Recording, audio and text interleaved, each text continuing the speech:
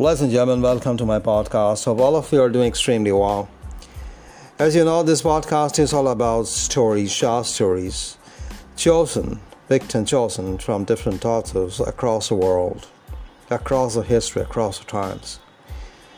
So I try to choose stories from best of the authors because authors like G.D. Maupassant, C.S. Forester, O. Henry, Somerset Maugham, they churned out such wonderful stories that keep us fascinated all the time. We not only get entertained, but we learn a lot of things. We get so much amount of insight about the human character. So this particular story, La Morelande from G.D. Maupassant. La Morelande. Hopefully you'll enjoy it. They called her La Morelande because of her black hair and a complexion which resembled autumn olives, and because of her mouth and thick purple lips which were like blackberries when she curled them. That should she be born as a tyrant as this in the district where everybody was fair, enchanted by a father and a mother with the tow-colored hair and a complexion like a butter, was one of the mysteries of atavism. One of her female ancestors must have had an intimacy with one of those traveling tinkers who have gone about the country with the time immemorial, with faces the color of bistri and indigo, crowned by a wisp of light hair. From that ancestor she derived not only by her dark complexion but also her dark soul, her deceitful eyes, whose steps were at times illuminated by flashes of every vice, her eyes of an obstinate, malicious animal. Handsome? Certainly not. Not even pretty. Ugly, with an absolute ugliness, such a false look. Her nose was flat, and she had been smashed by a blow, while her unwholesome-looking mouth was always slobbering with greediness, or uttering something while her hair was thick and untidy and a regular nest of vermin, to which may be added a thin, feverish body with a limping walk. In short, she was a perfect monster. Yet all the young women of the neighborhood, of the neighborhood had been love to her, and whoever had been honored longed for her society again. From the time that she was 12, she had been the mistress of every fellow in the village. She had corrupted boys of her own age in every conceivable manner and place. Young men at the risk of imprisonment, even steady old notable and venerable men, such as the farmer of Ecloxius, Monsieur Martin, ex-mayor, and other highly respectable men, had been taken by the manners of that creature, and that reason why rural policeman was not severe upon them in spite of his love for summoning people before magistrates was, so people said, that he would have been obliged to take out summons against himself. The consequence was that she had grown up without being interfered with, and was the mistress of every fellow in the village, as the schoolmaster said, who had himself been one of the fellows. But the most curious part of the business was that no one was jealous. They handed her on from one to the other, and when someone expressed astonishment at this to her one day, she said to this unintelligent stranger, "Is everybody not satisfied?"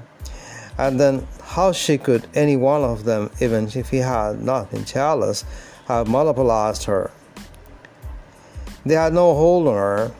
She was not selfish, and though she accepted all gifts, whether in kind or in money, she never asked for anything, and she even appeared to prefer praying herself after her own fashion by stealing.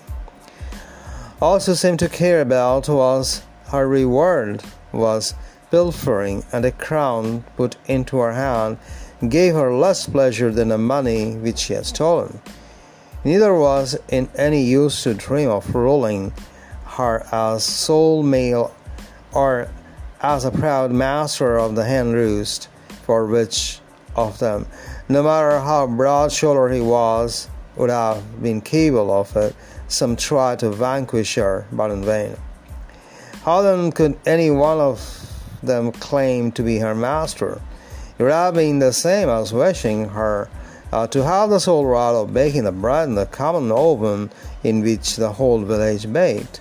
But there was one man who formed an exception, and that was Brew the shepherd.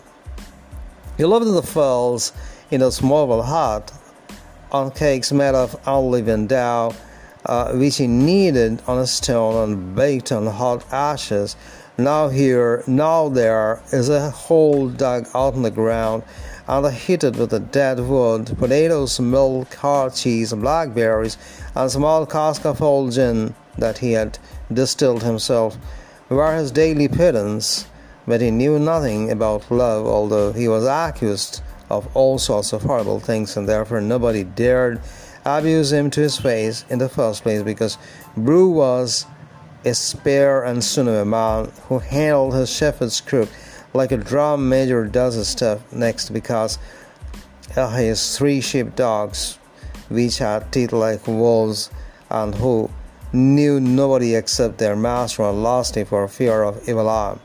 For Brew it tapered new spells which would blight the corn, give the sheep foot root and cattle the rinder pressed, make cows die in calving, set fire to the rocks and stocks. But Brew was the only one who did not loll out the tongue after La Morellan. Naturally, one day she began to think of him, and she declared that she at any rate was not afraid of his evil eye, so that she went after him. "What do you want?" he said, and she replied boldly, "What do I want? I want you." "Very well," he said, "but then you must belong to me alone." "All right," was her answer, "if you think you can please me." He smiled, took her into his arms, and she was away from the village for a whole week. She had in fact become entirely Brew's exclusive property. The village grew excited.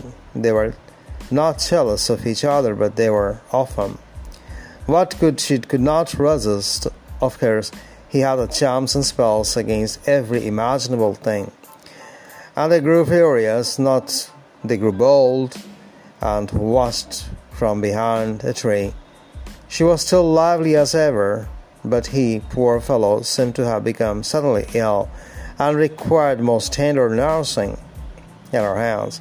The villagers, however, felt no compassion for the poor shepherd, and so one of them, more courageous than the rest, advanced towards the hut with his gun in his hand. "Tie up your dogs," he cried from a distance. "Fasten them up, Brew, or I will shoot them." "You need not be frightened of the dogs," La Morellan replied. "I'll be answerable for it. They will not hurt you." And she smiled as the young man with the gun towards her.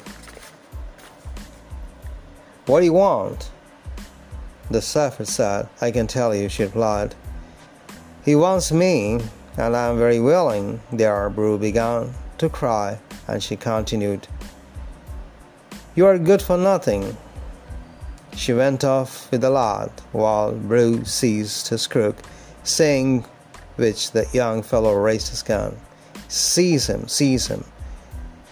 The shepherd shouted, arching on his dogs, while the other had already got his finger on the trigger to fire them.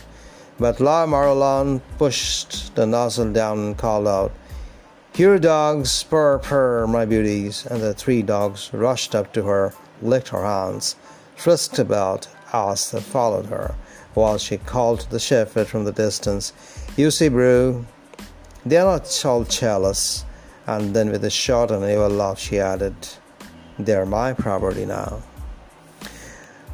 My dear listeners, ladies and gentlemen, this has been a pleasure to narrate this story to you. Hope you have enjoyed. Take care of yourself. Thank you so much.